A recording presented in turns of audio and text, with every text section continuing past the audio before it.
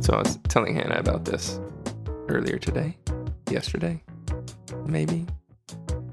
And I shouldn't share it with you guys, but it was Emmy's birthday 2 weekends ago, I think, at this point. June 5th. I might have already spoiled this story for Patrick. Well, this will be new to me. It's not. It's not something that I should be telling other people. It's not. But you'll tell it better. It's not a good quality. It's not a good thing I did. It was a bad thing. Do you want this edited out or do you want it in? I don't care. No, he wants it in.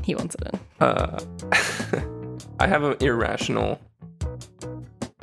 I don't feel like I'm a very controlling dad, but I have an irrational fear of my kids potentially like riding around on a scooter and flip-flops at some point in their life. And I just don't want it to happen. You just think that kids that do that are jerks. It's not that I think they're jerks. I just don't want that for my children. It sounds like you don't want your kids to be cooler than you. Because that's what that kid sounds like to me. Already, if you listen to the story I'm telling right now, Zach. Is it because you think it's unsafe? Cool. They could stub their toe. I just have an aversion to... I know, you just don't like the aesthetic, the scooters, and I have an aversion to like some 8-year-old unathletic white kid in Crocs, you know? It's just... If they want that, and we have it in the budget, sell enough cables, they can have a scooter, I guess. But I'd prefer a lot of things to happen before then, you know? Drugs, alcohol, porn addiction. Better life choices. Yeah. No. I got them those skateboards for Christmas. They've started to dabble, so... Cool. We'll see. I mean, they're pretty good on the balance bike. I watched those videos you sent me like 5 times. Oh, the little jumps. It's like insane. Yeah, they're really cute. Those bikes are not built for that. I don't think. Yeah. I'm surprised they've held up as long as they did. But it's hard to get them off that because they're like good at it. So they don't want to like mess with anything else. They don't want to try anything else. And that's my fear with the scooters is like a scooter is easier to pick up. Like you can pick that up in a day and roll around on it. And yeah, and it is like easy. Why would you want to try to skateboard? Because it's so much more hard. You know, you're going to fall. You're going to break yourself skateboarding. So we'll work on that, and then we'll just keep going with like the 5 a.m. baseball workouts that we've been doing, and they'll grow up fine. Have you really been doing that? No, of course not. But they did hit off the tee. I assume your kids wake up at 5 a.m. though, so that's why I thought maybe you were serious. It got a little better. Art slept till 9 the other day. Here's a baseball question for you. You were pitcher, right? Yes. Did you use these doctoring substances? Ooh, never did. Good question. Never did.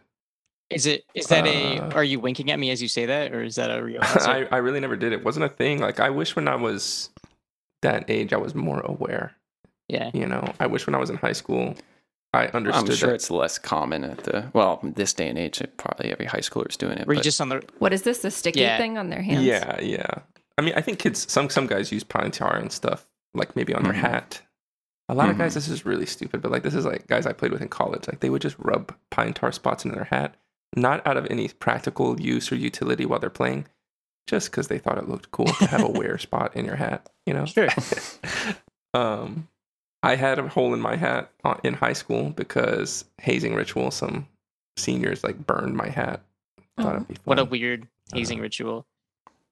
I don't know hazing. They were just screwing around. Yeah. But anyway, never did the sticky stuff, but I do remember, played relatively high level baseball, whatever. There was like a guy, I've thrown like the major league balls and the minor league balls before. Yeah. And I remember one day we had some minor league balls at the ballpark one day here at the school, university, whatever. We were practicing, and I remember throwing that thing, and like on a normal high school baseball, like the laces are raised up on the ball, so you have like a little bit better leverage on it. You can just feel them; they're a little thicker. And I remember on this ball, like the laces feel almost flush with the baseball, and so for me, by this time in college, I was not throwing as hard as I was when I first went up there. My arm was hurting and stuff, so I was like, I would just throw. I still threw relatively hard, but like my pitch was like a sinker. I threw a 2-seam fastball. It ran into the hands on a right-handed hitter, and drifted away from a left-handed hitter. And I would throw like 90% of those, and that's like how I'd get my outs. And I remember throwing that minor league baseball with the laces almost flush with the ball, and I was like, it felt like I was cheating. The ball just would dart all over the place. Like it just moved so much. I was not expecting that. Like you would think with the laces sticking up, it would move more, but for some reason, I thought you were going to say the opposite. And then I heard, or as far as I understand it, the major league balls are like even more flat. They're even worse, like less grippy and stuff. So I could see why guys want to get a grip, but also it's definitely gone overboard to where they're cheating. Yeah, it's insane. And I also just, after that day, I always remember, like, how does anybody hit a baseball in the minor leagues and pros? Because if I could make it move that much, those professional pitchers who are throwing like 98 or whatever, like, it's just not even fair. How? But I mean, I feel like I barely have enough like hand-eye coordination to pour my coffee correctly in the morning. So, yeah, I've shattered a coffee pot or two just misjudging putting it back on the counter. So. So there's James reminiscing about old times. To cap it off, I could throw that ball over those mountains over there. That's right. Yeah, drink for every. I could have been a pro baseball story, James. If only Coach would have put me in or whatever. I mean, you did play with the World Series champion. Did they win it? Yeah, they did win it. Yeah. All right. Well, if our listeners want to keep hearing things that have nothing to do with what this podcast about, relief pitcher for the Boston Red Sox for the last few years. Played with him in college.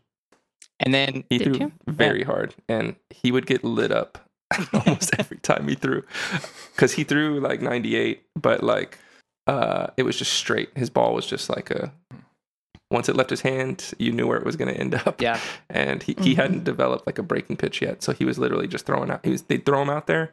He was throwing all fastballs, and when you throw that hard and they hit it, I mean, it goes pretty far. Oh yeah. So. Somebody saw something they like. Well, I mean, you throw 98, they'll find a way. Yeah. They'll work in there. He was like transitioning from catcher to pitcher. Like he was recruited as a catcher at our school, and he was like I want to say like the second or third on the depth chart for catching. And I mean, he had a cannon, so it's like you don't necessarily want to. Pitching is very like leg intensive. You have strong legs, it helps you pitching, whatever. That's the idea. So if you're catching, it's not very conducive to also pitching. It just wears your legs out for time. So they transitioned him to pitcher at that time, and he was taking his lumps.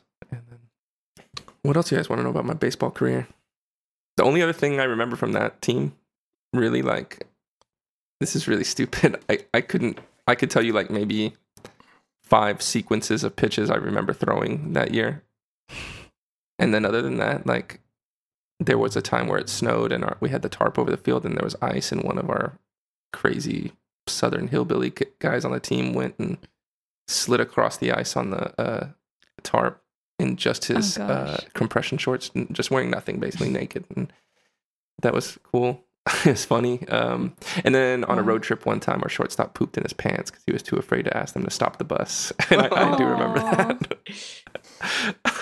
Wow. That's college baseball, man. One time, one of my teammates almost got in a fight with our head coach during a game while we're out on the field. Like, I think I might have been pitching when it happened, because there was no other reason I would have been out on the field, I think, at that point.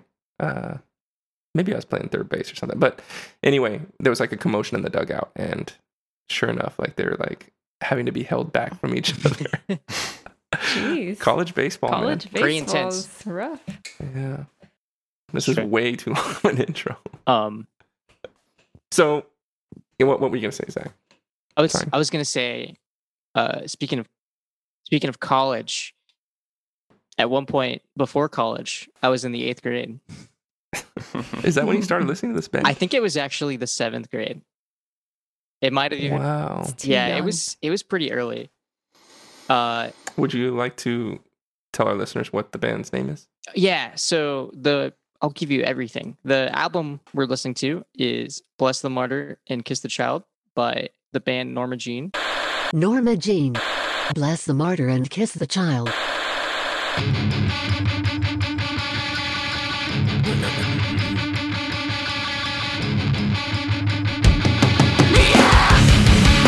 around the room.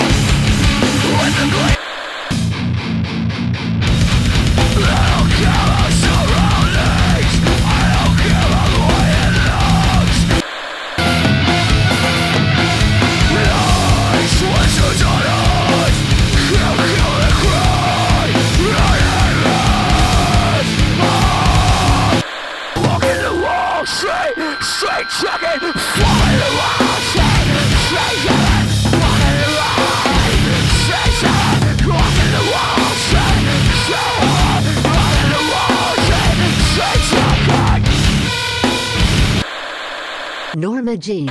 So this band, the way I discovered them, and part of the reason I discovered them so young is because one, I had friends that were my age that had cooler older brothers, and in the very, very, very small town that I'm from, there's another small but slightly larger town next to it. It's called Canton. That it had this venue known as the Revelation Room, which was like the just random, off of interstate Christian music venue.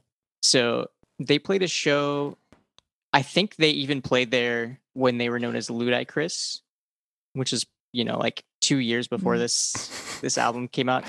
I saw that on Wikipedia. I was like, this is probably like the worst band name I've ever seen. How is that spelled? Like good. Lude, like LEWD? No, it's LUTIKRISS. This is really mean too, but like when I read that band name, I was like, okay, so that's why they thought that album art was a good idea. Yeah. What is that even? Ludicrous? Where is that? Just like we're trying to spell ludicrous differently? I think so. I'm actually not sure. But like, wasn't Ludacris already like a well-known rapper at that time? I'm not sure. Or no? I don't know if maybe not. Maybe he wasn't. Maybe not. Maybe they thought it was clever because it was like naming yourself after a rap thing. Well, this was like 1999, so I don't know how big Ludacris was at that point. This actually, I think that was like 97 when that first Ludacris came out. But they did obviously change their name so they wouldn't be associated with Ludacris. That's why they changed it? Yeah. But somewhere in a box somewhere, I have like their first split EP with Travail, which is like a Dallas-based Christian nu metal band back in like their late 90s as well. And it's not great, to be honest. But I own it. So we'll be covering it on your next pick. But I think we distracted you. Did you see Norma Jean at this venue in Canton? I did not, but my friends' cool older brothers did. And so they all had the CD and shirts and stuff. And that was kind of my introduction to heavy music. Was it this album that you were introduced to? Yeah, this album. Because when this came out, I was like 10 years old. So I was like 10, 11 listening to this. So it's a good first heavy album to get into. So what did you think of it, Zach? I'll go last. Actually, you know what? I'll explain why I love this album just before you guys talk about it. It's so chaotic, and if you compare it to a lot of their peers, a lot of stuff kind of going on in this time frame. It's kind of like especially in the Christian metal scene. You have early Under Oath in this time period, which is like a grindcore band at that point. I don't know if you listen to Cries of the Past or Act of Depression era Under Oath, but they're very similar to they have other peers like Zao or Living Sacrifice. Did you say Zao? ZAO? Yeah. I always thought it was Zao. Whoops. I mean, I could be wrong. I've heard nobody talk about this band except for myself. So, but and it kind of became a trend after this too. But every heavy Christian band, their albums were not consistently heavy throughout. This album is just it's pure chaos, start to finish. There's no hey, let's put a melody or a hook here. It's just pure let's knock down a wall. Let's just play really loud noise and play weird chords.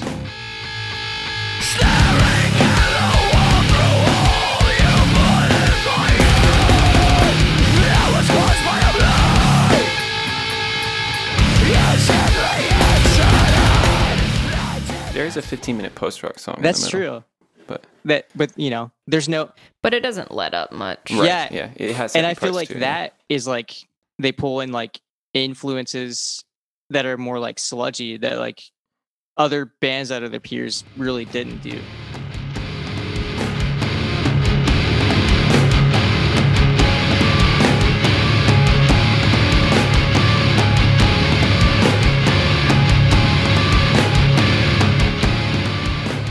But yeah, let's roundtable this before I just keep talking. James, what did you think about this? I liked it a lot more than I thought I would. Hold on 1 sec. I was trying to look up one other band really quick. Okay. Before. See, before I need to get my list together before we I was about to say get too far into it. This is one of the times I'm actually excited to hear your list.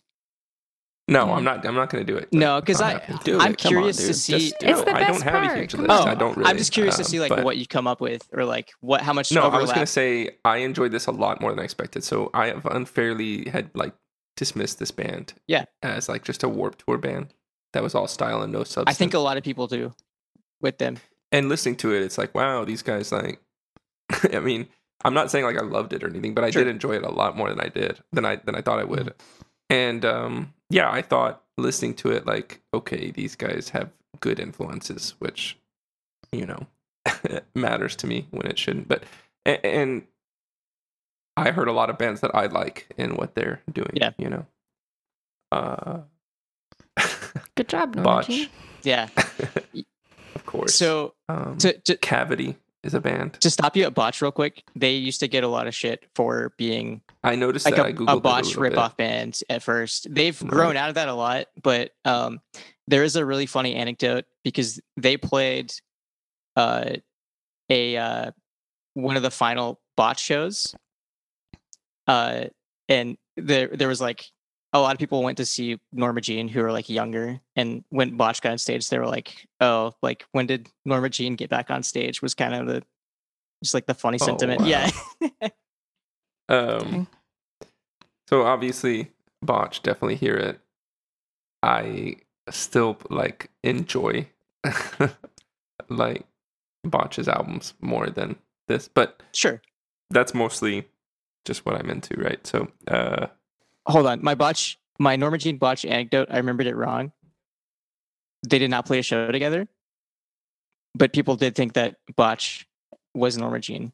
So they just thought Norma Jean was playing and they weren't even playing. So it's rough. Let me just say, I thought, they sound like Botch, obvious comparison. I thought there's a lot of Deftones moments on the album.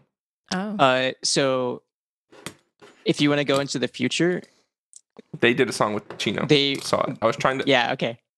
There was some riffs that I was okay, either they aped that from Deftones or Deftones did it from them later. They technically it's the exact same riff. They technically wrote an album with Chino. Googled it. Yeah. I was trying to find it and I couldn't find the song that it was the exact riff from Deftones. Oh, yeah. But anyway, that, and then I liked I liked the singer. I thought the singer's vocal performance was good. Yeah. I really enjoyed the guitar work on the album. A lot of cool stuff.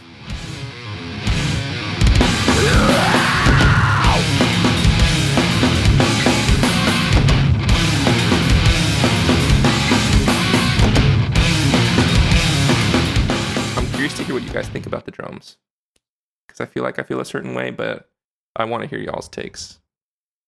And I guess with that, I'll just leave the list at 2 bands. I mean, I heard Cavity and other stuff like that as well, and a lot of sludge too, Acid Bath and I Hate God and stuff in there as well, a little bit, and then some mathy things. And there's a moment in this album where they sound just like ISIS. And I'll stop there. Okay, go ahead. Go ahead, Patrick, Hannah, whichever. I felt pretty neutral towards it. I probably also liked it a little more than I thought. A neutral from Hannah for this is a win for me. So yeah, I was expecting a negative review. Yeah, and honestly, I didn't really listen to it as attentively as I normally would, just because I haven't really been listening to that much music because it's been a very busy living situation in lives currently. Of the club. Yes. So yeah, I just kind of felt neutral towards it. I didn't hate it. I thought there were some cool parts, but that's about it. Yeah. I can't wait till we get to talk about why this 15-minute long song shouldn't have been 15 minutes long. Yeah. Go ahead, Patrick. What about you, Patrick? I'm fairly similar to Hannah, although maybe slightly less negative. I liked it. I also didn't necessarily love it, but there's a couple songs. Did you like it more or less than you thought you would, or is this pretty much what you expected? I expected to be pretty open to it, so I think it was pretty in line with what I expected. Cool. But there was one song that stood head and shoulders above the rest to me, and I'm interested if you guys will predict which one it is, but we can get into that later. I'm excited. It's my favorite song too. It's mine too. Wait, do you really know? No, I have no idea. Okay. But I hope I know. I think one thing that kept me from liking the album more is that I felt it was too long. Yeah, I understand that sentiment. I think it's probably their longest album.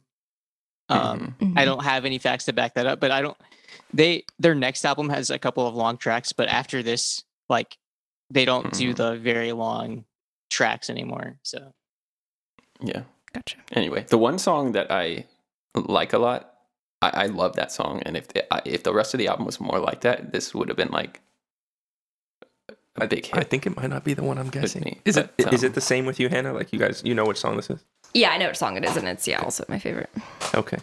all right. Well, Zach, what's your favorite song? Can I guess? No, I'm kidding. I don't want to guess. No, I want to hear what Patrick's on about. Well, Yeah, just say what it is. well, I want you guys to guess it first. Okay. Oh, man. My favorite song on the album is the Memphis song.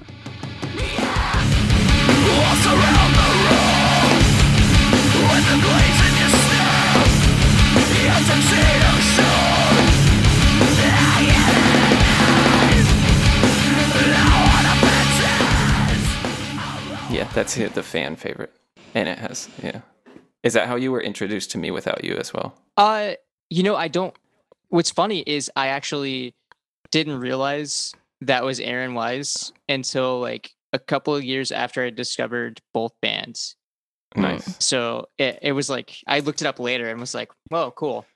I heard it. Yeah, I heard we were the guest listening to it spot, in and the I was car, like, and man, Patrick was just like, "That sounds like Me Without You." Yeah. And I was like, "I'm sure it's So, not." Like, can I don't- guess didn't what And the then I know. song looked it is? up later, and it But- was. Yeah, Sorry. guess what my favorite song is. I'm gonna guess either Organized Beyond Recognition or Used to Hate Cell Phones. No, Neither of those. Incorrect. Wow. it is Sometimes It's Our Mistakes That Make for the Greatest Ideas.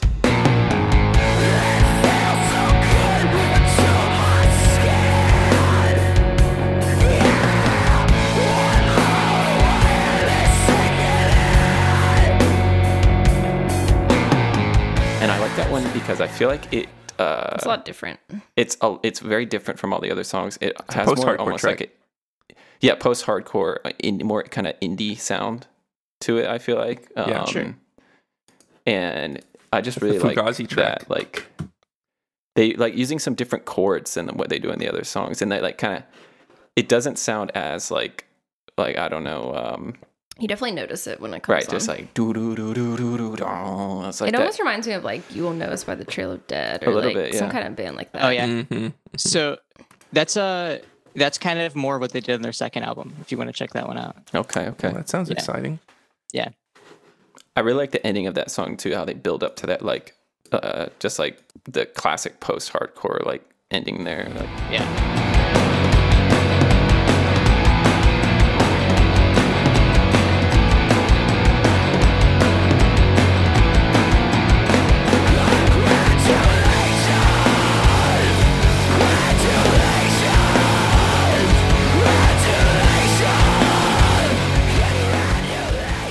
It's one of the shorter tracks too. Not Not the shortest, but yeah, one of the shorter. Yeah. I think my favorite is probably Organized Beyond Recognition or Creating Something Out of Nothing Only to Destroy It. Mm-hmm. I do, James, that drum intro on Creating Something Out of Nothing.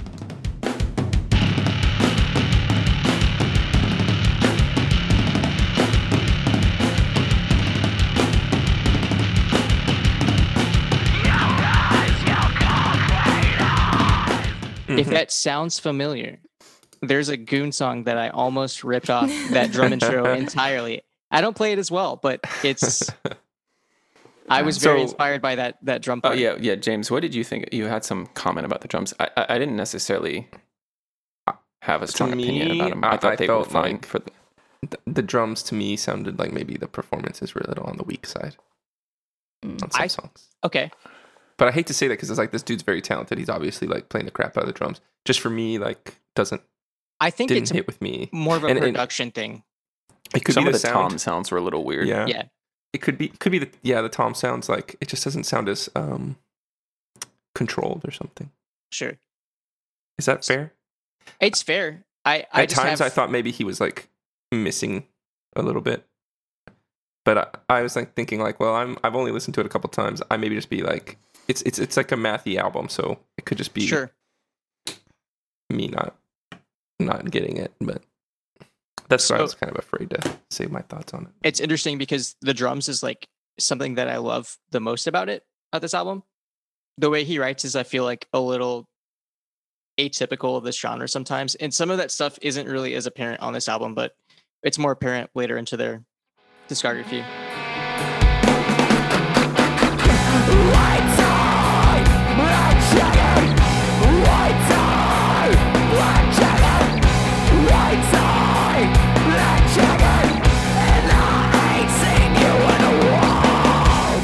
Do you have a favorite Norma Jean album or what? I don't, because one thing that I did over the last couple of weeks is I went and listened to their entire discography, and I filled in some of the gaps. There's a couple of albums I feel like I didn't give due diligence when they first came out, and I listened to them and I'm like, man, this is actually 10 times better than I thought it was, like when I was in the 12th grade or whatever. So I don't know, because I feel like they haven't put out a bad album. And if you looked at their list of members, like, they do have a very like rotating lineup. So from album to album, their sound changes a lot. So did I read that they don't have a single original member in the band anymore? They do not. But like, their bass player quit after this album, and like the vocalist quit after this album and started the Chariot, which the Chariot put out a bunch of really good albums as well. So the Chariot's great. I think like it's weird to me when this happens to bands where like the original members are all gone. Sepultura happened to them. Oh yeah. It is weird. To me, it's like, change the name.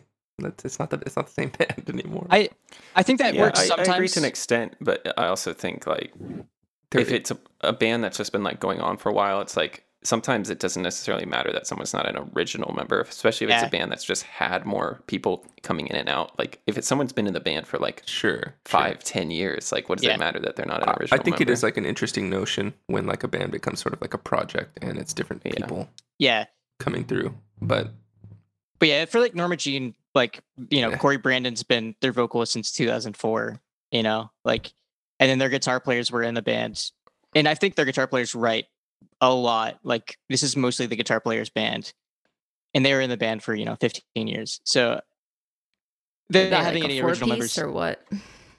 Right now. They're technically a 2-piece. So and they just have they basically, the members kind of all quit, but they still write, and so he just hires like touring members. Is essentially what's going on now. But anyways, to finish my thought about the drums, to bring it back. Something that he does, it happens a couple times in this album, but it's part of the reason I almost chose the second album is he lets everything kind of just like, he lets all the music just kind of like sit where it needs to sit in a way that like metalcore drummers kind of in this era had this tendency to like overplay everything of like, I'm playing like 16 or 30-second notes, like everything's a fill. Anytime that you hit like the open chord, I have to hit double bass. Like that was like the standard. And there's parts of this album where, like they're doing like their typical chug riff, and he's just playing like a straight like do cat beat, just like grooving behind it. And that and then it will go into like this weird like off time beat. And I just appreciate like he has the like wherewithal to like sit back and kind of let the guitars handle the heavy, like you don't have to sit there and like overplay to get what you're trying to get, I want to hear Patrick respond to the drum sound stuff or drum performances first, or Hannah if she would like. I mean, I already kind of said I thought the drums were fine. I think it's a pretty good drum sound, not necessarily outstanding. I mean, I think it's a good drum sound. The toms sometimes sound a little weird, like kind of like the tone of the toms is kind of like weirdly choked or something sometimes. But did you guys think the production made the album sound dated? Yeah, I thought like the production was relatively good on this. Like I thought it was pretty good. Not overly dated, a little bit, but not really. I think this is a very early album that Adam D produced, and he definitely got better as he went on. if you don't know, Adam D is the Killswitch Engage guitar player. Mm-hmm. So he did this. He did some Under Oath as well after this. Even if he got better, though, it's like getting a heavy album to sound this good is not easy. Yeah, sure. I thought even it if it could potentially sound better. I appreciated that it didn't sound like a Suicide Silence album or something like that. Yeah, yeah. It sounded like stupid. It's mean. It sounded good to me. So, on the topic of Goon, the lead track, right at 2:20, there's a breakdown.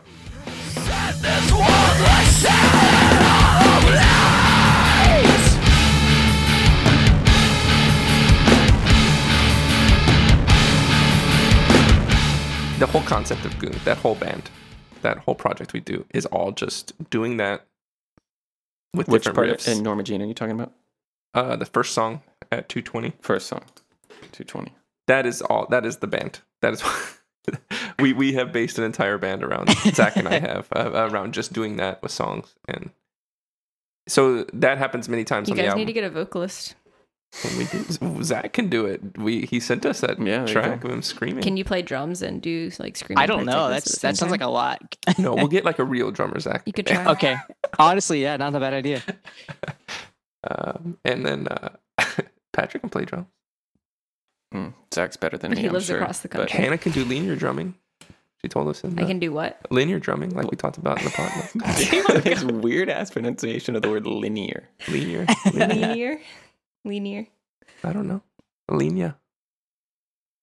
What am I supposed to say? What did I say that was weird? Linear. Oh, yeah, it was like linea, Spanish. I don't know. I had a baseball bat, again on baseball, weird. That was called the Air Linea, and it was one of my first real good bats. And did it ever poop its pants? And then like when you play baseball, everyone says it's a line drive, it's a linea, play with Mexicans growing up, I mean, I get that it's pronounced it's I don't like know. Spanish, but you don't really I didn't Spanish. know. I never say linear. I always say linear. Sorry. Say however you want. No, I don't want to. That's just a common theme on the podcast is me getting shamed for my Nothing English. wrong with it, James. Nothing wrong with it. Anyway, I just wanted to point that out. That we based an entire band. I am an excellent linear drummer. Yeah. I understand. Yeah. And so that's happened. Like, I appreciate that about metalcore, the breakdowns. I like the breakdowns. They're fun. And theirs are well done. And yeah, I thought that was cool.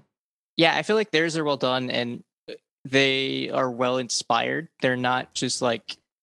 They do really like the chug chug high note dyad or triad, dissonant triad. Like bringing a knife to a gunfight. Like bringing a knife to a gunfight. Like bringing a knife to a gunfight.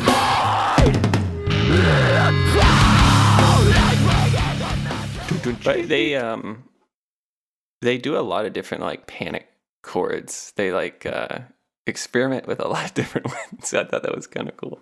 So you mentioned it's so frenetic sounding and stuff, and it didn't sound that crazy to me when I was listening to it,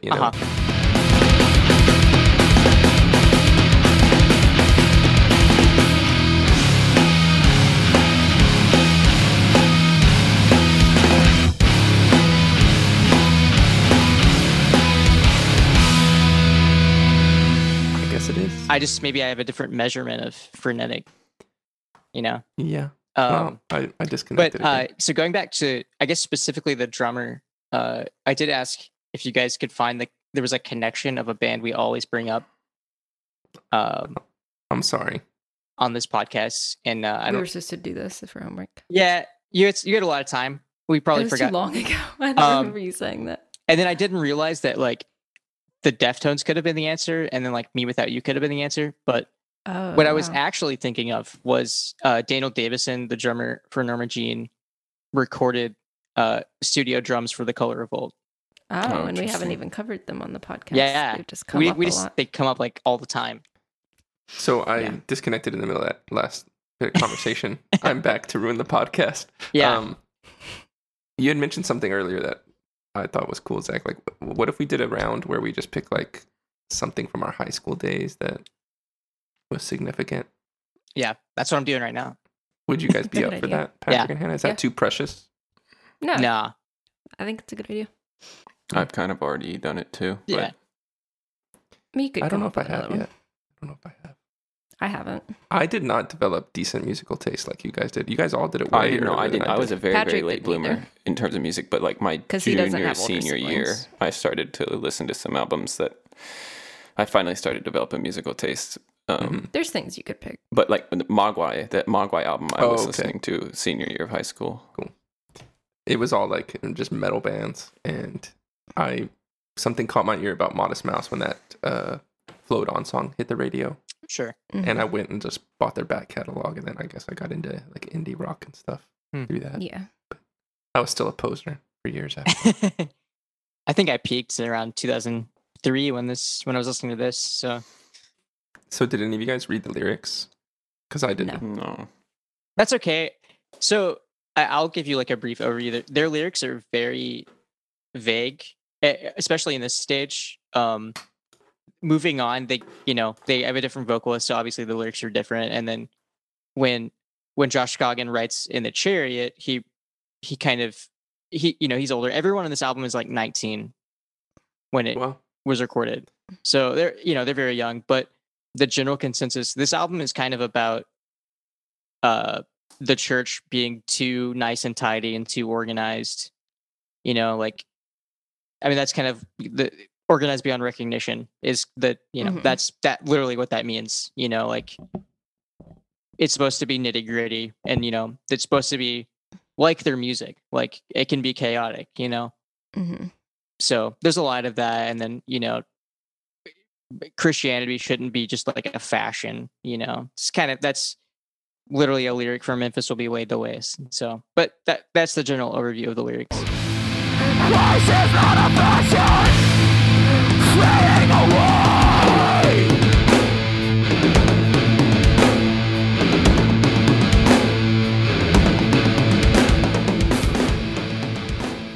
Yeah. Lots. Are they still like go ahead, considered a Christian band? They are.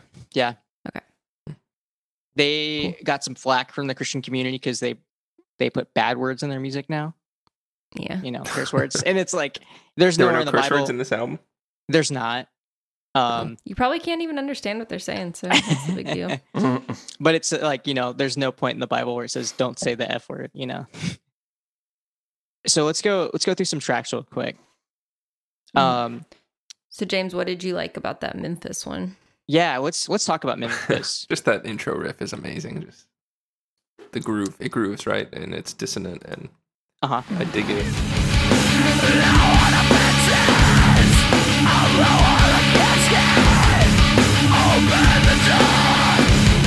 It's kind of like cheap in a way of like how it gets you.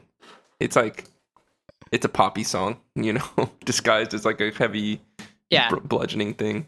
It is interesting because it's like I feel like that's a standout on this album because there's nothing else. Well, James has disappeared, but there's nothing else on this album that is like poppy like that. Like is like catchy. So it is kind of. It's not a surprise that it's like the fan favorite. Yeah. Patrick partially had a theory about why this is a fan favorite as well. Yeah? Yeah. I don't know if this is true or not, just me making crap up. But not I the feel only like reason, but it's a really good song title. Memphis will be laid to waste. It like catches your eye, catches your attention.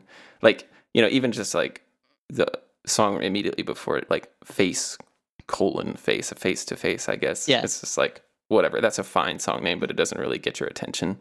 Whereas like Memphis will be laid to waste. What does that mean? It's kind of like intriguing, and it's not so long, so it's like you can easily remember the whole thing. Right. And like, so I feel like that kind of, I don't know, probably contributed to like the band's success in a way, and the success of the song, like, which is just funny to think about. Like, sometimes that can't happen. I think just the name of something like contributing to its success. I don't think you're wrong. I do think that Solid State pushed this song in samplers, and like I think this was like, but I'm sure there were other songs on the sampler that didn't catch on. That's true. You're not wrong. Fans. You're not wrong. Yeah. If you watched, anyone watch the music video for Memphis Will Be Laid to Waste? No. So it's the last video I believe they shot for this album. So their bass player and vocalist had already quit by that point. So the vocalist in the video is just like the guy who filled in on tour. So it's just kind of funny to see a guy like kind of pantomime the song. Yeah. Jeez. So why couldn't the band stay together? Well, before we change subject, at 45 seconds in this song, they sound exactly like ISIS. Like they go full post metal.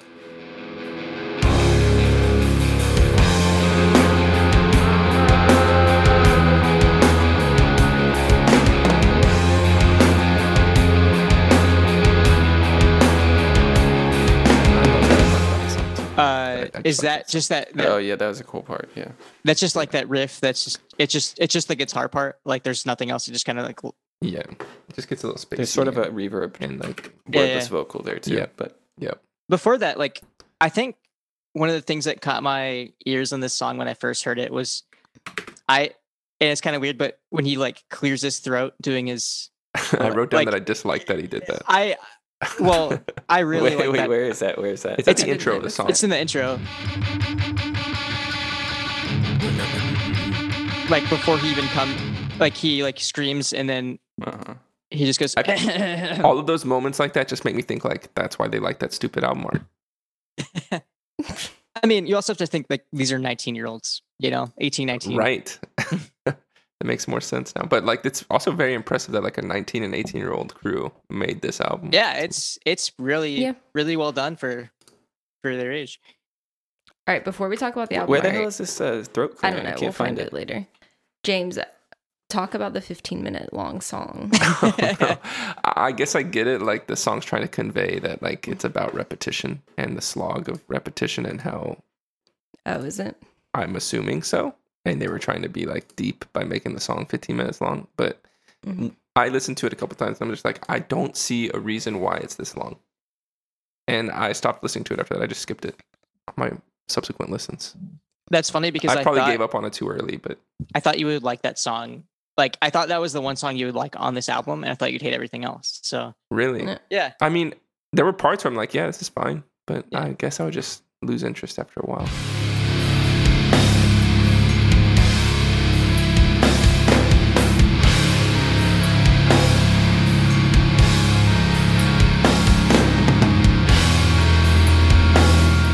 What if you weren't looking at the track list and didn't know it was just one song?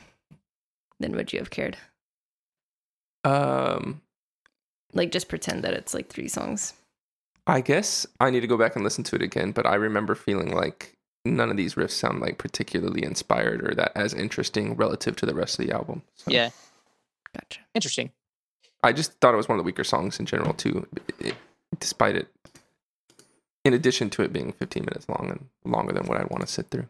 How did you guys feel about it? 15 minutes. I didn't list like any song on this album, so I'll just put that out there. I felt neutral towards it. What about you, Patrick? Same, yeah. All right, so you guys agree with me? Offend me? No. There's one song. I didn't skip it. I can't remember what it is. I didn't make very good notes for this album. There's one song that has like a more like talky, like sassy vocal part that isn't the Aaron Weiss part. Which one is that? I used to hate cell phones.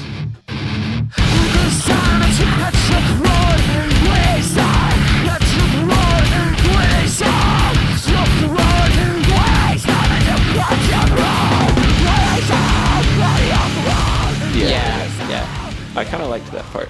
Let me find it. That's Chino Moreno style vocaling. Is it? Yeah, definitely. I mean, to me, it sounds like old school Deftones. See, and I think this song was one that I was drawn to because of the song title. Because back then, I thought that was a super like edgy song title. Because it was like, before the real proliferation of cell phones. Like, this was early 2000s. Do y'all like... This is a thought I was having while I was listening to this. It's just like, this style of music got super popular. Metalcore and the Warped Tour bands, and they'd call it post-hardcore, but it's not post-hardcore. not my post-hardcore. When I started my first band, we'd go play at like crappy venues with terrible bills, no promotion. It was just bad shows, right? And we'd play with like 10 bands that tried to sound like this band, or the bands that came after this band that got big, like August Burns Red and like those garbage bands. And sorry if you're listening, August Burns Red. And so I just keep thinking like, it's like these weird nostalgic moments where I'm like, I remember playing at Fat Daddy's and these bands sounding like this and their drummers being so terrible trying to pull off the stuff these guys are doing. And like, it's just like fond memories of playing bad shows. And yeah. Our band would play and like we did not sound like these breakdown bands. And I think people would be like, what is this? And if there was anybody there, they would leave, you know? Yeah, understandable. You're not as cool. You're not playing breakdowns, dude. But another thing I wanted to get at is like, this is 2010, 2009-ish. So it's like, this stuff is way past its prime by then. And it was still super ubiquitous to me. With the... Yeah. I don't know. I guess that's why I have like a bad bias against some of this music, I guess. Just seemed a lot of derivative bands came out. Patrick, did you find that part? No. Well, so I found the part in I Used to Hate Cell Phones, but I don't think that's the part I'm thinking of. But I can't find the part I'm thinking of. Maybe I'll come across it later.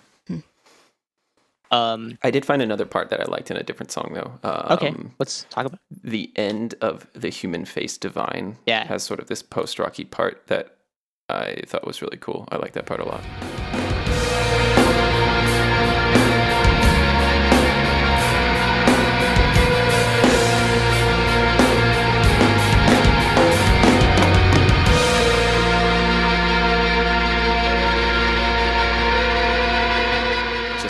Reverby guitars. Yeah.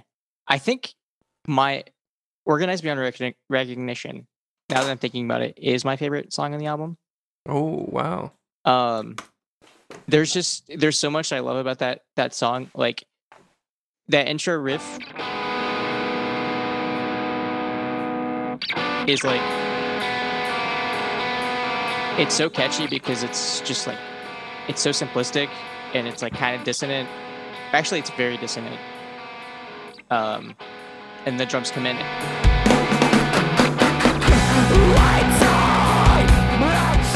The way that he writes the lyrics for this song, like everything's kind of in the same like rhythmic pattern for the melody. So it's just like a very long, repetitive song. And for some reason, it's super catchy because of that. Mm-hmm. But also, there's like this nostalgic factor of like, I liked the song when it first came out, but also like this is a song that Jed and I used to like yell at each other on stage all the time, like joking around between songs. Like he would pick up a guitar and just play like wah, wah, and that's all he knew how to play on guitar was just like that riff. We need to have Jed on the podcast. We should. And we should. Yeah, I don't know how you guys feel, but I want to do an episode on that Babe EP. Okay. Yeah. I think it's a good EP. Like, I don't think we're going to go on there and trash it. So why don't we just talk about it? Sure. And Patty Mac worked on it. Patty Mac did. Zach probably wrote some of the stuff on there. I wrote it. I didn't perform it. No. But yeah, like he like repeats that line over and over, that white tie, black jacket. And then he screams, "I ain't seen you in a while." I ain't seen you in a while. White shine. That's just something that's really fun to say to your friends. If you would like to just scream, "I ain't seen you in a while." Could see especially if it's not true. I like that track. I did like that they mixed in these different sounding moments on the album and stuff. It's not super homogenous. Although I feel like you can come away still thinking that it is homogenous though. But I think so. When you get in the nitty gritty, it's got some pretty different stuff in there. Yeah. Another very catchy part in this album is that breakdown in Face Face, where he just over and over screams, "She simply will not die." She simply will not die. She simply will not die. She simply will not die. She simply will not die. She simply will not die. She simply will not die. I didn't really like that part. It's very provocative. Like I thought, this is like a high schooler would get into this. I think it's. I thought it was a little bit like. I thought the lyric was kind of like try hard for the metalcore. Try hard. There was a few like lyrics like that I thought like they talked about cities burning down or whatever, of course. Yeah. I mean, bringing a knife to a gunfight, stuff like that. I love that. I love that line so much. It's a little edgy, but like, it's a little edgy. Is it edgy? Is it? I think it is. Is this band snarky? I don't know. I'd have to read the lyrics. Yeah. I don't think they're that snarky. The music isn't overly. And I think, like Memphis Will Be Laid to Waste, like that title is directly from the Bible. So I think a lot of their allusions are technically biblical. So if you think the Bible's snarky. That's right. You'll think this is snarky. I mean, there's some snark in the Bible. But also, lyrically, like, this album is not like preachy or anything. So I feel like it's very palatable if you did get into it lyrically and you're not like a believer or anything. Like it's not like it's not like a Chris Tomlin or like David Crowder. Like you're not like sitting there like singing how great is our God over and over. It's not praise and worship. Exactly. We need to talk about this too. Like all of your choices almost so far on this podcast have been some sort of religious band. Like it's weird. It's not intentional. Very, but openly wrestling. I think a lot of the bands that you like and listen to are kind of like come from a similar background or something. So I guess that's part of it. I think that's it. And I think also a lot of them are Southern based. And that's just kind of which I guess that's more common. It's the way of like life, it. I mean, and it is like very. It seems like that goes with the Tyler scene, Texas. Yeah. Yeah, it's also like if you're in 6th grade and you're telling your mom, "I want to go to a metal concert." Don't worry, they're Christian. I think it's an easier sell than I'm going to a metal concert, Mom. Yeah. No doubt. So some of those bands have like come out and been like, okay, we're not really Christian. Some of them have, stayed the path, and some of them were like, we're just doing it for money, which it's not a surprise, but yeah, stayed the path. Stay the course. Right, which Patrick, I think is probably you gotta describe this Christian metal band for us. Yeah. Patrick and Hannah need to go visit with their. That's true. We were like 2 hours into this episode. I have ran the podcast into the ground today. That's okay. I'm very sorry. I'm off work tomorrow. I just really hear him describe this album already too. So. We really need to get into this.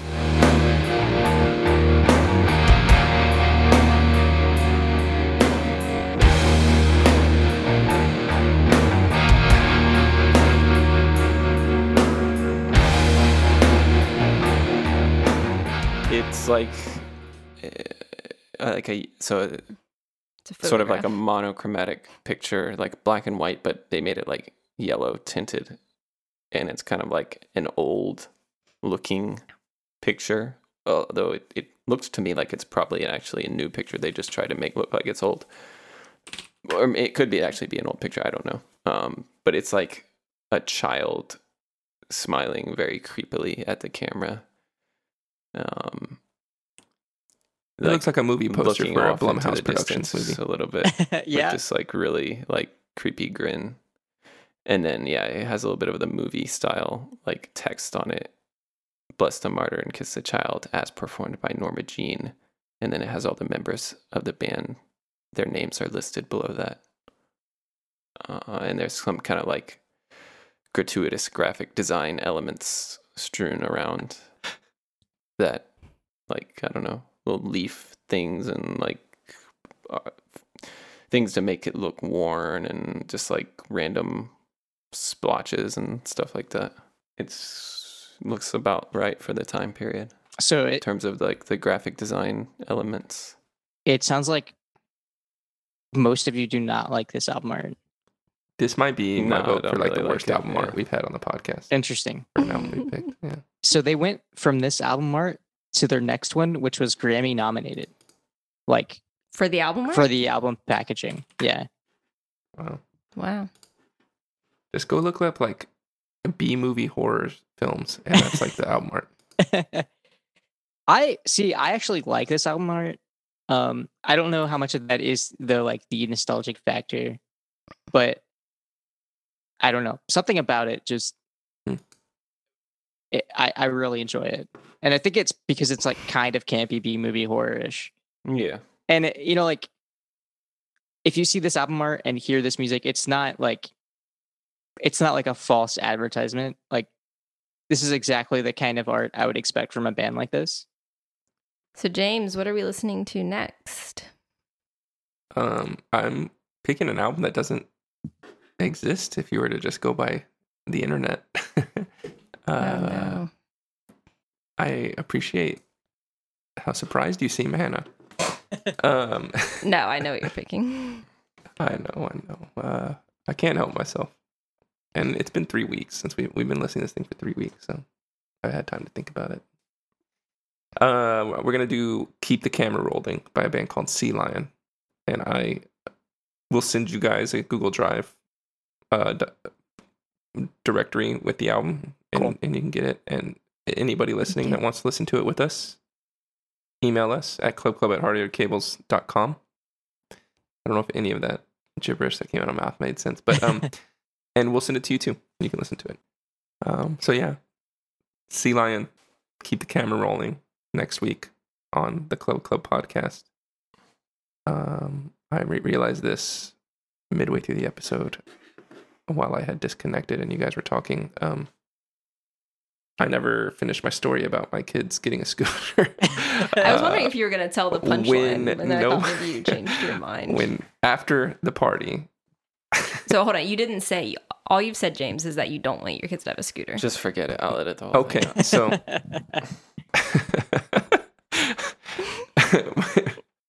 during the gift giving ceremony or whatever, Emmy ended up getting gifted a scooter, like some Spider-Man scooter or something, and my heart dropped, and anyway, the next day while no one was looking, I just went and rummaged around in the pile of gifts that were sitting in the living room that hadn't been opened yet, and I just rearranged where it was located in the house. Put in the trash can. And I'm not taking it away. I'm not throwing it away. I'm just saying maybe if he never finds it, it'll never happen. There you go. Anyway, sorry. Thank you for listening to the Club podcast.